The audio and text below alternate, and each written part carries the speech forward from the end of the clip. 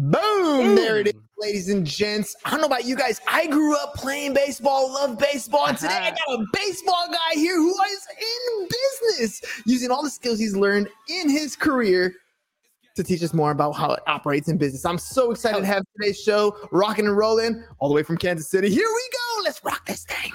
Shut up and sit down. The Business Bros Podcast was created for you. Learn from the business professionals who come to share their stories. Find out what's working in business, on social media, what's hot and what's not, straight from the mouths of successful entrepreneurs out there doing the real work. And now, welcome to another episode of Business Bros. Hey, all right, Ham, time to do your thing, dude. Drop some heat. All right, all you business pros out there. Before we jump into the show, just a quick reminder, as always, to please subscribe on whichever platform it is that you're listening to us on today. Give us a like, give us a follow, subscribe, drop a review, help other like-minded business owners find value from our awesome guests while we rise up in those podcast rankings. We'll sincerely appreciate every single one of you for it. And if you want to be a guest on the show, we'd love to have you on to learn from you as well. Go to www.businessbros.biz, schedule your time, and don't forget to follow us on all our social medias at Business Bros Pod.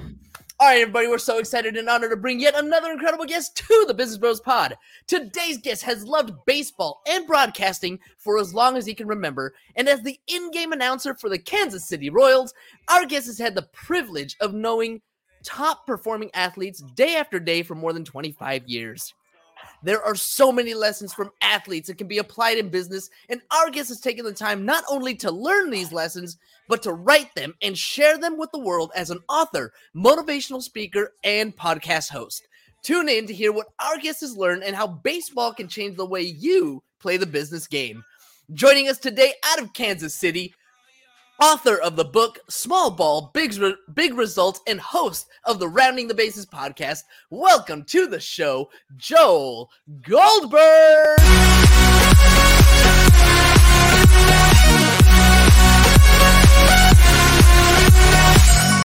All right, Joel, I got to ask, man, you're a StreamYard guy. You're a podcast guy. What'd you think of the first 3 minutes of our show, especially being in broadcasting? Well, I mean, I think you guys probably need a little more energy to what you're doing, a little more creativity. I love it. It's great. Just a little bit more energy. Just a little bit more energy. That's the best standing ovation I've ever gotten from a group I don't even know. But no, love it. Ow! High energy. You know what? The world needs more high energy. Oh, dude, it totally does. I don't know about you guys over there in Kansas City, but here in San Diego, we get the sunshine like all day long. So maybe that's a little bit of where we get our energy from. But I mean, you've been in media for a while. I mean, James kind of said it on the intro here. You got to broadcast baseball. Like, you got to watch baseball as a career, interview athletes and celebrities. Like, walk me through that. First of all, how did you get into that? Well, believe it or not, it's something I always wanted to do. And I'll back it up by saying, like probably almost everybody else in my industry and almost every other industry, I did grow up playing baseball. I wasn't very good. I was an average athlete at best. Most of the guys I work with are former big leaguers, and so that's who I learned from. But I'll never sit there and say I was great. I wasn't. But I always loved talking about it. And, you know, if you can't play it, you might as well talk about it. And so I pursued it. And the thing is it's an impossible career to get into. I get kids all the time asking me about it. And I will never tell anybody don't do it. But you got to outwork everybody else. You've got to go about things the right way because there are only so many spots. I wasn't the best guy coming out of college for it. I outworked. I knocked on doors. I went places I never thought I was going to go. Get your foot in the door, and then you keep going. I started in a tiny, small market doing local news and sports, and eventually found my way into the big leagues where I travel with this Kansas City Royals team. I host every pre and post game show at home or on the road, wherever we're at. I do every single interview, and I'm essentially riding shotgun for season after season, getting a chance to see the inner workings of this and then share it with fans. And along the way, a world championship and all that stuff. So, I mean, it's the greatest job ever. You are one of those staples in Kansas City that like a recognized face, right? I mean, you get to be before the show, you get to be after the show. I got connected with Kansas City through Matt DeCourcy and Startup Hustle, and that's how we got connected. I feel like I've only been to Kansas City one time, and that's when I used to work way back when at H&R Block. Their head offices is down there. And so that's the only time I've ever been to Kansas City, and it felt like such a small town. What's the community like, and especially coming from someone who gets so involved in like the pride of Kansas City? Yeah, shout out to Matt DeCourcy, by the way, who is an entrepreneurial institution here in our neck of the woods, and talk about hustle, and that's in the title of his podcast, Startup Hustle. But it is small town, so I always view this as being like any other city. It's just smaller.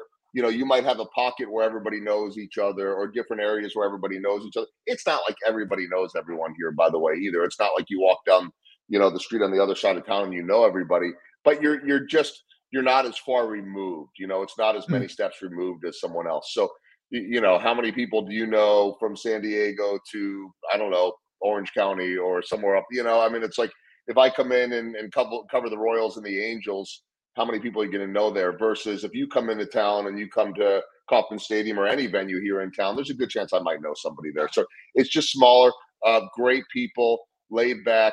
We don't obviously have the beaches and the weather that you have, but we have very dedicated people. They obviously love their sports, and more than that as well. It's just a great place to live. It's an easy place to live. And honestly, I came here 14 years ago for a job, doing the broadcast job that I'm doing with the Royals, and I didn't really know where that would lead me. And along the way, I thought, I'm good. Like, I love it here. I don't want to go anywhere else. And then the speaking business, the podcasting, and all that came on the side. And that really enabled me to say, you know what? I don't need to go to that next city. I don't need to go back home where I grew up in Chicago. I don't need to try to do that. I love what I'm doing here right now. I love the fact that I do every single one of these shows and have for 14 years. Why would I want to trade that in? It's a blessing, like, to wake up every day and to do the thing that you want to do, to have fun every single day. But you said earlier, it takes a lot of work. You have to outwork the next person that is there. Baseball is very much a fundamentals game. I mean, practice and practice and practice some of the basic things: how to catch a ball, how to throw a ball, your feet, everything that baseball is all fundamentals. And you've realized, or in your book, in your speeches, in your keynotes, you're always talking about how it's a team sport, and you have a specific acronym for team. Can you help me elaborate on that? Yeah, the team. I think people remember acronyms. People remember. I mean, when I do a speech, I'm lucky enough that I don't have to go in there to a conference and hit all the nuts and bolts that they have to do. Right? I'm not the guy that has to talk about logistics or legalities and all of these things. So I'm a storyteller. And one thing I think that all of us have in common, there are a few things that all of us have in common, no matter what our profession, is that we all want to be part of successful teams. We all want to be part of winners. And so how do you do that? The talent part is easy. Either you have it or you don't. And yes, you can coach people. You can work on the fundamentals. All the fundamentals that you're talking about, the best ones work on them every day. And just a little sidebar to that, I'll remember a couple of years ago, it was late in the season. The Atlanta Braves were in town for an interleague game here in Kansas City against the Royals. And they've already clinched their playoff berth. Nothing is on the line. There's like 6 games left in the season. The Royals are in second to last place or something like that at that point. There's literally nothing on the line. And I hate when people say, well, nothing's on the line, because everything always matters, whether it's individual accolades, whether it's finishing strong, whatever it is. And here I look over to Ron Washington, the third base coach of the Braves, former big league manager, known arguably as the best fundamentals coach in baseball. And he's there with the shortstop of the Atlanta Braves, Dansby Swanson, in this quote-unquote meaningless game.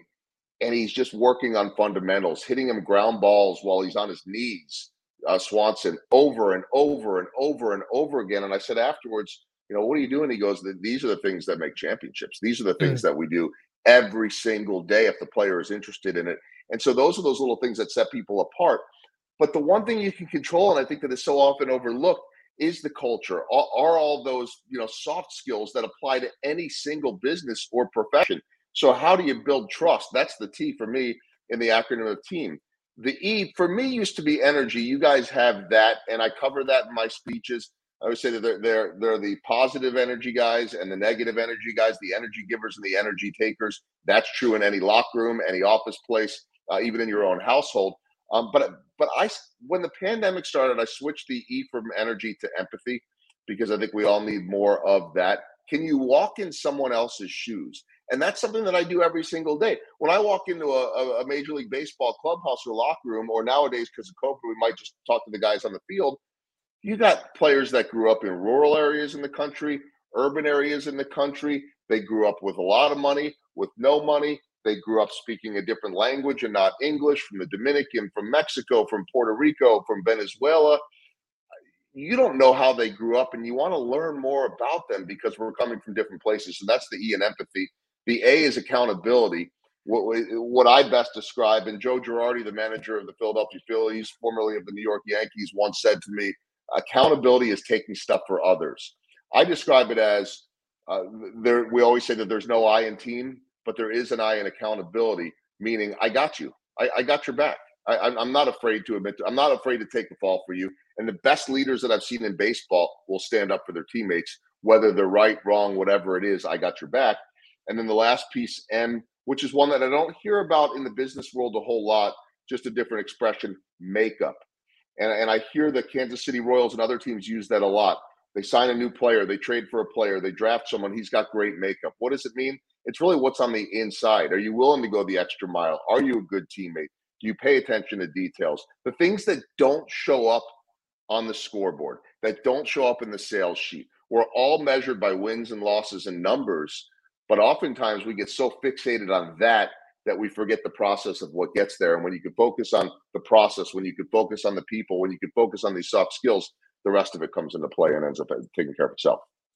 Such a great acronym: team, trust, empathy, accountability, and makeup. Let's kind of break it down why they're so important. Let's start with trust, for example. In baseball, obviously, there's a different type of connection when you have a team. You bleed together, you sweat together, you fight together, you win together, you lose together. The trust oftentimes is built in over time. In business, and especially when it comes to a customer coming into your business, building the trust is something that you feel like it should already happen. Like, hey, you know what? I mean, I have a beautiful logo. I have a beautiful sign. I have a beautiful building. You trust me already? It's a little more than that, right? Yeah, it is. And I think that I'll put it this way. How many people, no matter what degree we have or don't have, or whatever our background is, whether you went to college or grad school or whatever, or high school, whatever your background is, whoever taught a course on how to build relationships and trust? Nobody. I mean, I took a somewhat traditional route for television, and I was a journalism major. I tell kids all the time, you don't have to be any of that. You got to find the work and meet the right people and get your experience and get your, what I call your batting practice swings, your reps over and over again. Nobody ever told me how to build relationships with sources and players. Why do the players tell me everything they tell me? Because they trust me. It's not as simple as, oh, I'm the old guy now. I mean, if I've been doing it 14 seasons with this current job, we got guys that are breaking into the big leagues that were 7, 8 years old, 9 years old when I started, just in Kansas City alone, that were maybe not even born when I started in this profession. Why in the world would some 23-year-old kid, some 24-year-old kid trust a 49-year-old broadcaster that's as old as their parents? Because I've gone about things the right way. I've treated people the right way. I've done what I said I was going to do. And then that word spreads over time. But here's the other thing. You could throw it away in a heartbeat. So you could take forever building it if you stop paying attention to it. Trust and the overall topic that I talk about, which is culture. And that's what my book, Small Ball, Big Results, is about. Small balls, the little things. What I just explained with Ron Washington. What are those little fundamentals, whether it's baseball or whether it's anything in life, business? What are those little things that you work on every day? It's like going to the gym.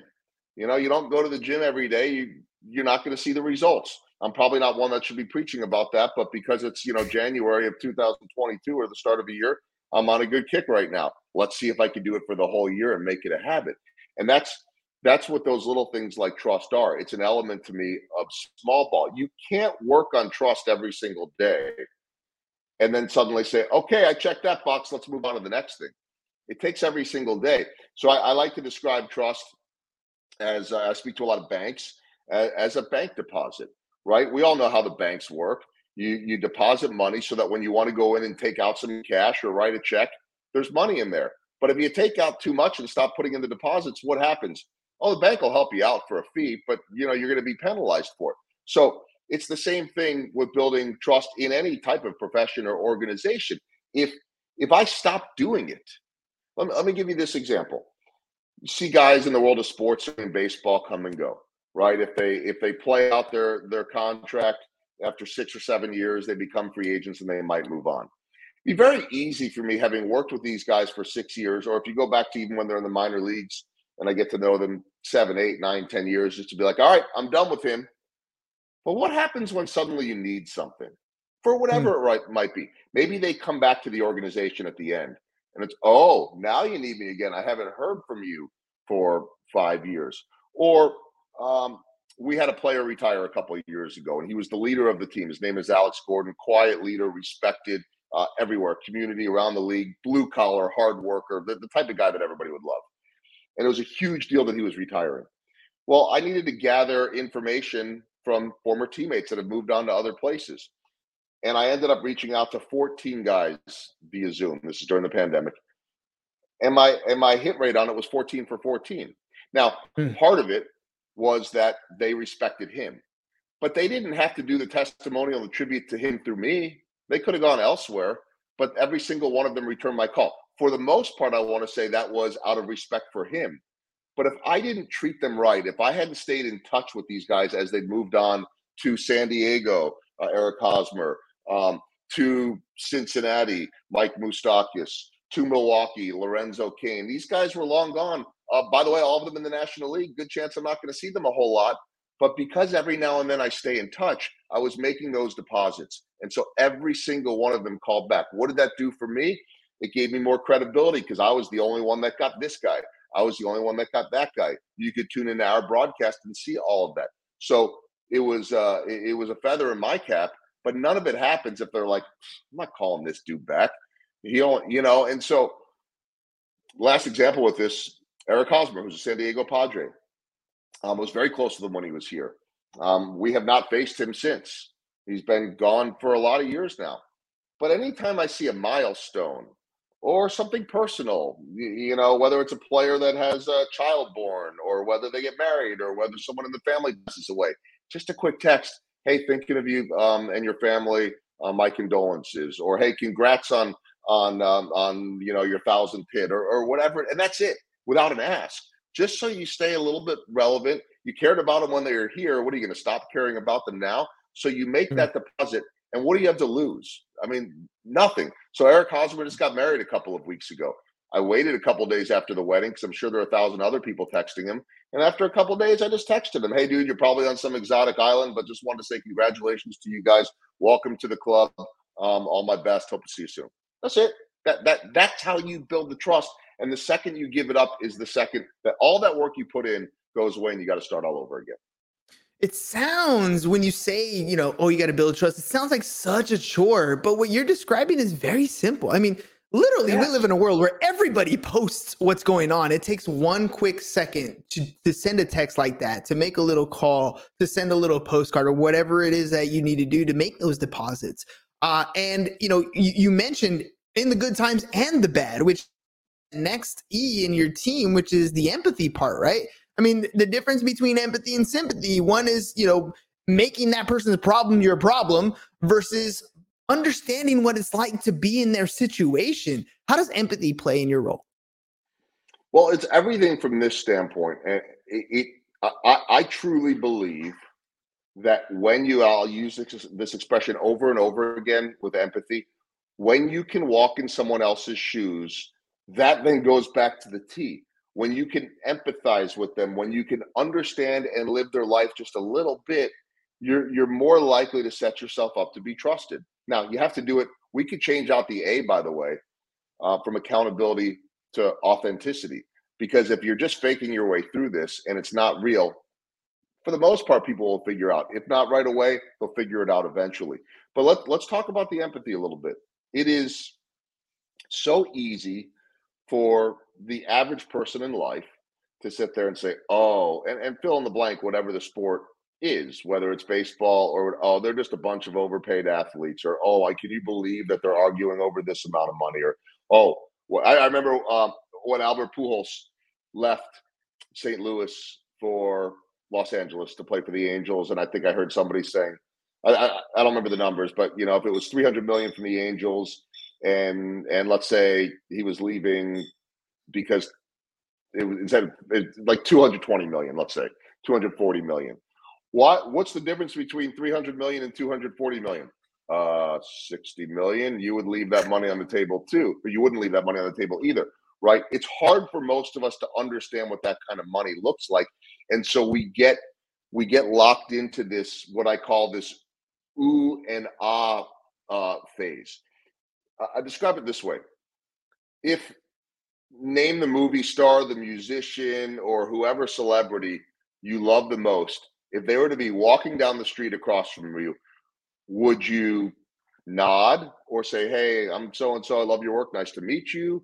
Or would you go, ooh? Because most people do. Yeah, that's awkward. Right, but that's awkward. Like, they're famous, they're celebrities, but you know what they crave more than anything is just being treated normally. They're not demanding it. There's no reason why they have to get it. Look, they're on center stage. All of this comes with it. The public eye, the pressure, and they deserve all of that. I mean, outside of paparazzi and crazy things, look, this is what they signed up for. But it goes a long way to be able to understand and recognize that that's uncomfortable. So how can I make them a little bit more comfortable? What does it do when I treat them like a normal human being? Because that's a break from the microscope that they're under. And so when you can do that, you empathize with the fact that they're under a lot of pressure. Don't make their life more awkward, and they're probably more willing then to talk to you and to have a normal conversation. They welcome that. Here's the other thing too that I really like to say. Yes, all these guys. I mean, think about, from baseball terms, the minimum is well over $500,000 a year. That's for the lowest end player. Now they got to stay in the league. They got to stay there for the whole year to make that. Once they go back to the minor leagues, it's less money, but life's pretty good, right? $500,000 is the low end, and the high end is 10, 20, $30 million a year. That doesn't mean, and we all know this, right? Money doesn't buy happiness. That doesn't mean that they aren't going home to something. And so when you catch someone in a bad mood, you don't know what it's about.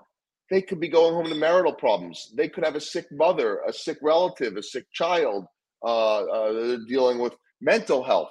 It could be any of this type of stuff. So when you can instead of being judgmental, you can ask the question, how are you? Can I help? What's going on? That's empathy. And that is walking in someone else's shoes. It goes a long way. And I'm using this describing athletes. But if I could do it with athletes, multimillionaires, can anybody do that with anyone? It goes a long way. And here's the thing about trust, about empathy, about all these elements, is not everybody understands or figures it out or has been taught it. So when you can do it, you're a step ahead of everybody else. It's so easy. Like you said before, it's so simple. But if no one else is doing it, then you're ahead of the game.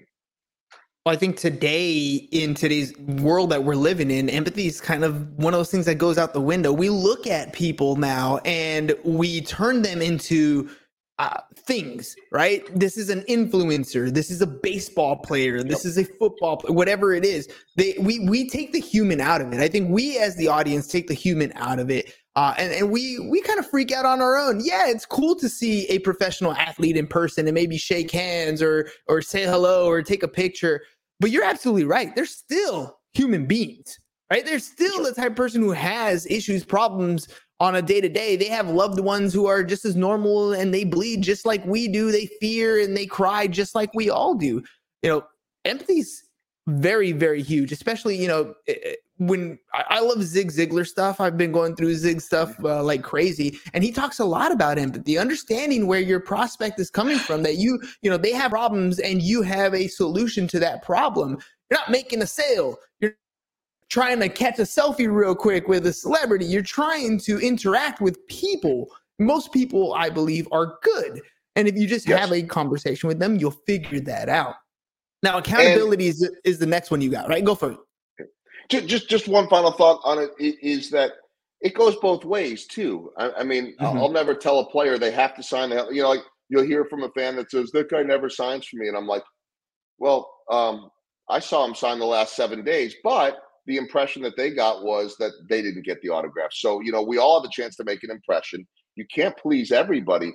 But the other thing that I try to remember on my end, right? Like I always like to say, they don't come to see me; they come to see the players. But because I've been here so long, most of the players have come and go, and I'm still here. So a lot of times fans feel like they know me better than they know the players, just because I've been coming into their living rooms, whether they like it or not. In some cases, all the time.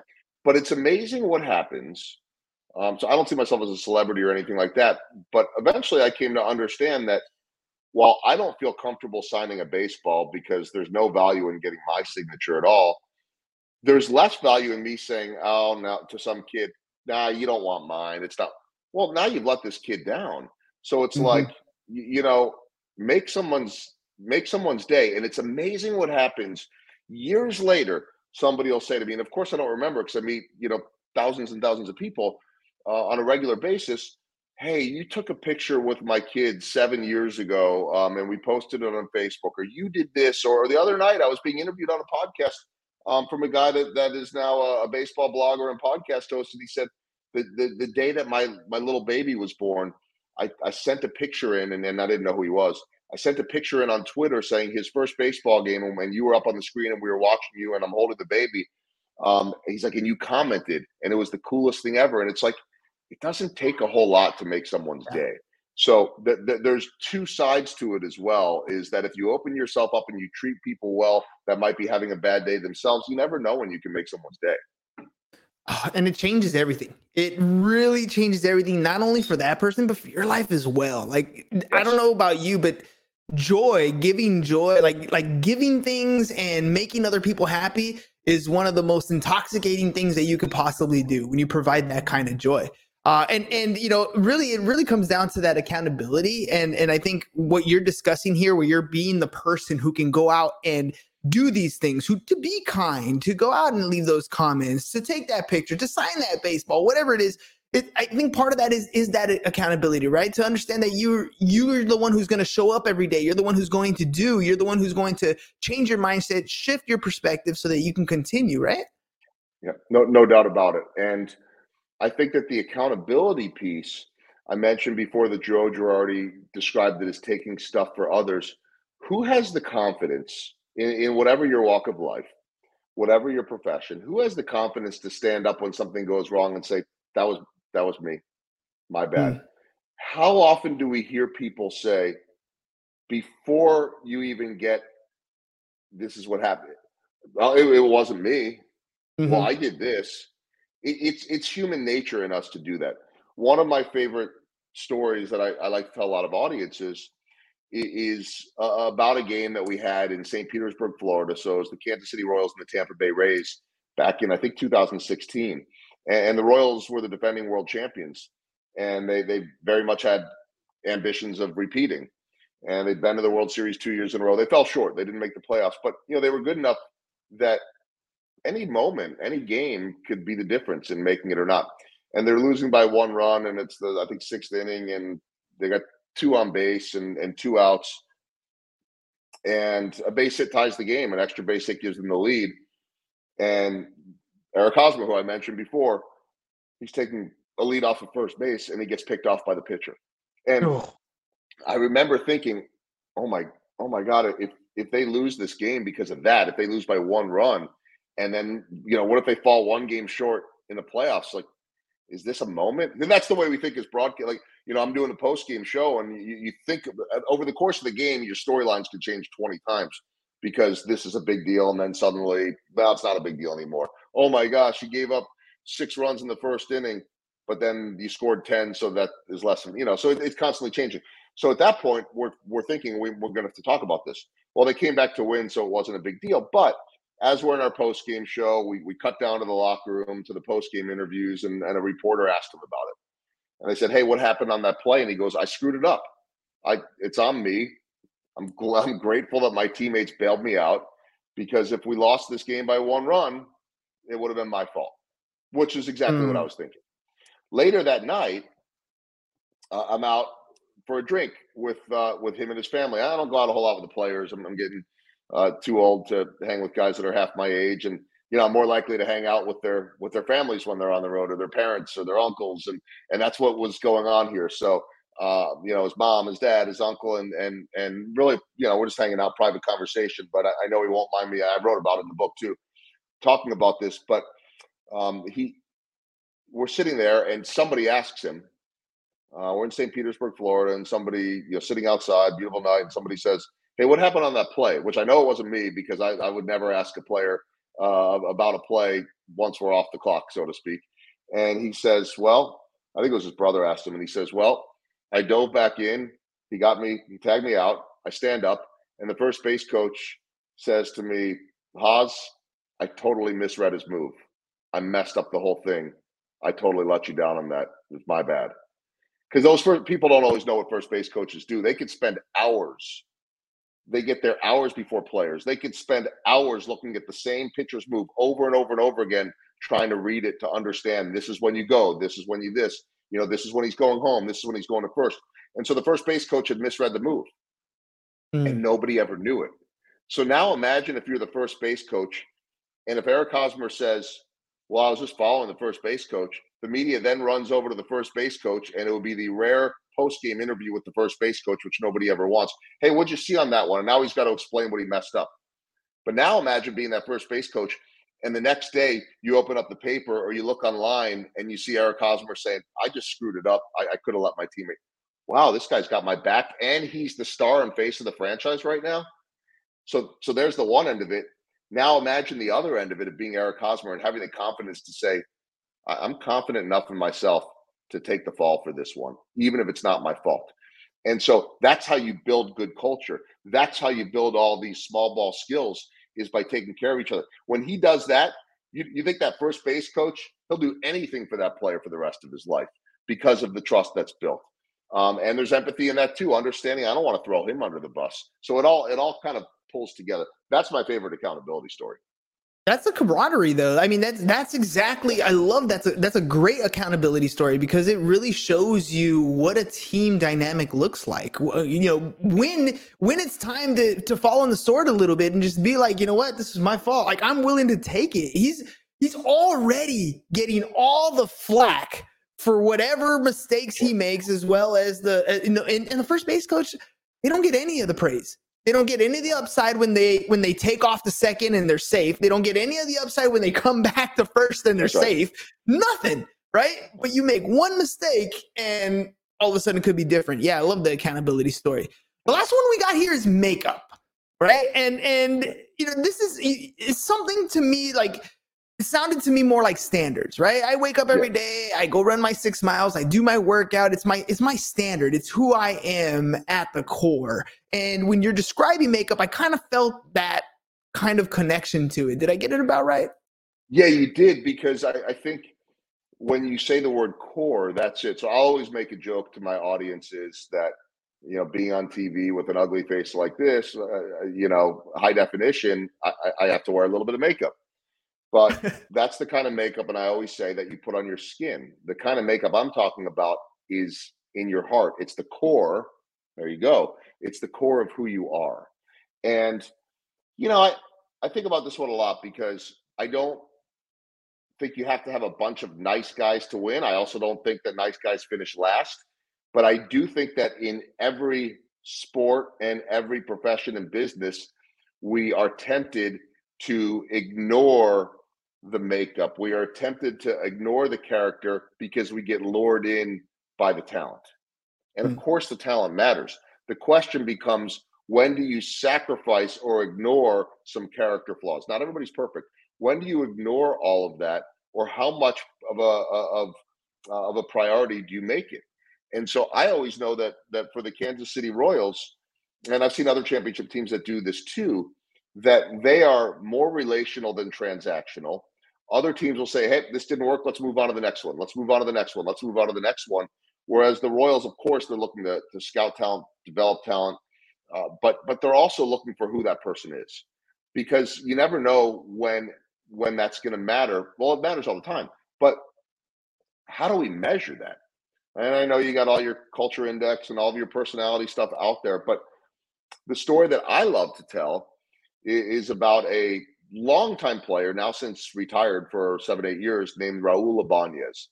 And Raul Ibanez was beloved in every single big league clubhouse that he ever played in. Started with Kansas City, and then played for the Yankees, played for the Phillies. I mean, big market teams. Played for the Los Angeles Angels. Was also up in Seattle. Good left-handed home run hitter. Cuban roots, family born in Cuba. His dad actually, and I never knew this, he told me this for my book. His dad was highly successful, well-paid chemist in Cuba in the 60s. And I didn't know this, that you could get out of Cuba in the, like, say, late 60s, early 70s, not by defecting, but by buying your way out, basically working for the government. So to sacrifice ultimately for his family, his dad, this is before Raul was born. He had 2 older brothers that were born in Cuba. His dad gave up that highly paid, highly respected job as a chemist to work and pick sugarcane in the sugarcane fields. And that got them out, and he ended up in the Bronx, New York, where he had a low-level job, but trying to support his family. And all these years later, Raul makes it to the big leagues. And interesting too that 40 years after Raul was born, he's born in late May of 1972. 40 years after he's born, I think 2012, Raul gets called in the Bronx in New York in the playoff game against the Baltimore Orioles to pinch hit in the 9th inning for A-Rod, Alex Rodriguez of all guys. And he hits a pinch hit home run to send it to extra innings, and they win right down the street from where he was born. So really cool stuff. But now, fast forward 2 years. It's 2014. The Kansas City Royals have not been in the playoffs since 1985, 29 years. The Los Angeles Angels cut Ibanez. I mean, they're 42 years old. He's not really productive anymore, and the Royals sign him. And they bring him in. Again, one of the nicest guys in the world. In his stint with the Royals, before he retires, he hits 188 with 2 home runs. There's nothing in that would jump out to anyone. So why is it that the Kansas City Royals and the players on that team, all these young guys, sit there and say Raul Ibanez was a major part of us breaking this 29-year playoff drought? The reason is in July, a month after he got there, he called a players-only meeting. They'd lost 4 games in a row. For those that don't know, they don't do a lot of meetings in baseball. Your meetings might be scouting reports, but it's not like football, rah, jump on the table. You can't do that 162 games a year. So he calls this players-only meeting, and the way Ibanez explains it to me, and this was after the fact because they won't talk about that kind of stuff. It's private when it's going on. We just knew the doors were closed. We're in Chicago. It's a day after the All-Star break. They've lost 4 in a row. This is finally supposed to be their year, and we can't get in because there's a players-only meeting going on. And basically what he said was, you guys don't understand how much talent, how much athleticism, how much defense, how great your bullpen is. He said, I've got friends, superstars all over the league, and they all keep telling me, if you guys make the playoffs, we don't want to face you. So he gives that speech, and they go on to win something like 27 of the next 32 games. They make the playoffs. They end that drought, that 29-year drought. They get into the playoffs. They lose in Game 7 of the World Series to the San Francisco Giants. And those players to this day will say Ibanez was a major part. He wasn't even on the playoff roster. They didn't even suit him up for the playoffs.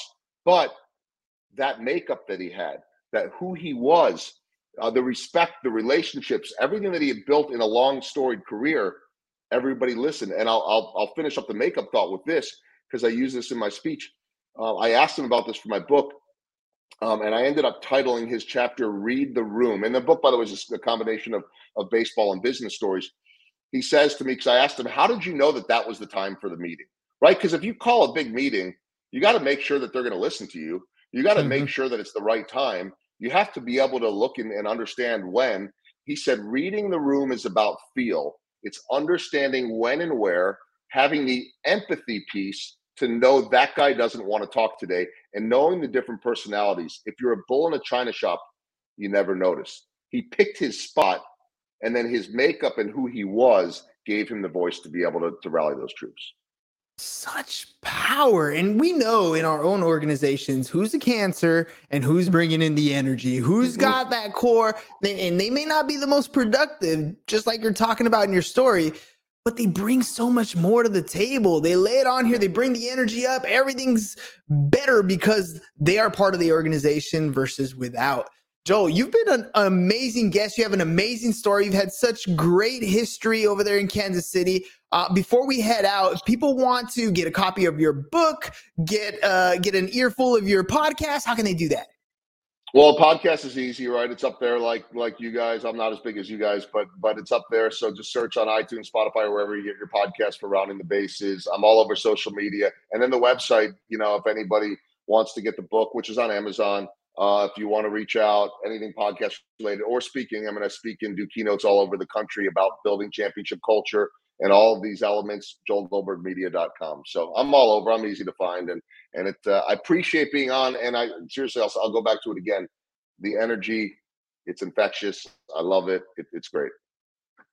Thank you very much. Then I don't have to ask my last question, which was the testimonial, what your experience was like. You just dropped it for me. So thank you very much. Ladies and gents, look, here's what it comes down to. What Joel described here is really when you look in the mirror, this is what I talk about all the time. When I look in the mirror, these are the things that I'm looking for, right? I want to build something where you know where I am. Every single day that we do this show is building the trust with you. You know where you can find me. You know I'm going to show up every single day. I talk to so many different people. I want to know what's going out in the market. That's my empathy piece. My accountability, I'm going to show up. You guys are going to make sure that you're on my Instagram and you're going to see me say, yep, here's my 6 mile marker. I did it, right? And at the core, this is who I am. I believe most people are good. And if you have conversations with people, you can be empathetic towards their problems. You can help them solve their problems. Maybe you're through your product or service, whatever it is. What Joel is talking about here, having that team mentality is so powerful. So I encourage you all to go to his website, joelgoldbergmedia.com, joelgoldbergmedia.com, and find out more about his speaking engagements, find out more about his book, Small Ball, Big Results, find out more about his podcast, Rounding the Bases. And one more time, joelgoldbergmedia.com, joelgoldbergmedia.com. Joel, thank you very much for being on the show. Thank you for taking the time. And, baseball season is right around the corner again. Another 164 games coming around the coop. Are you excited? Always excited. It's a grind. It's the best grind. Can't wait for it. And, I appreciate you having me on. This is awesome.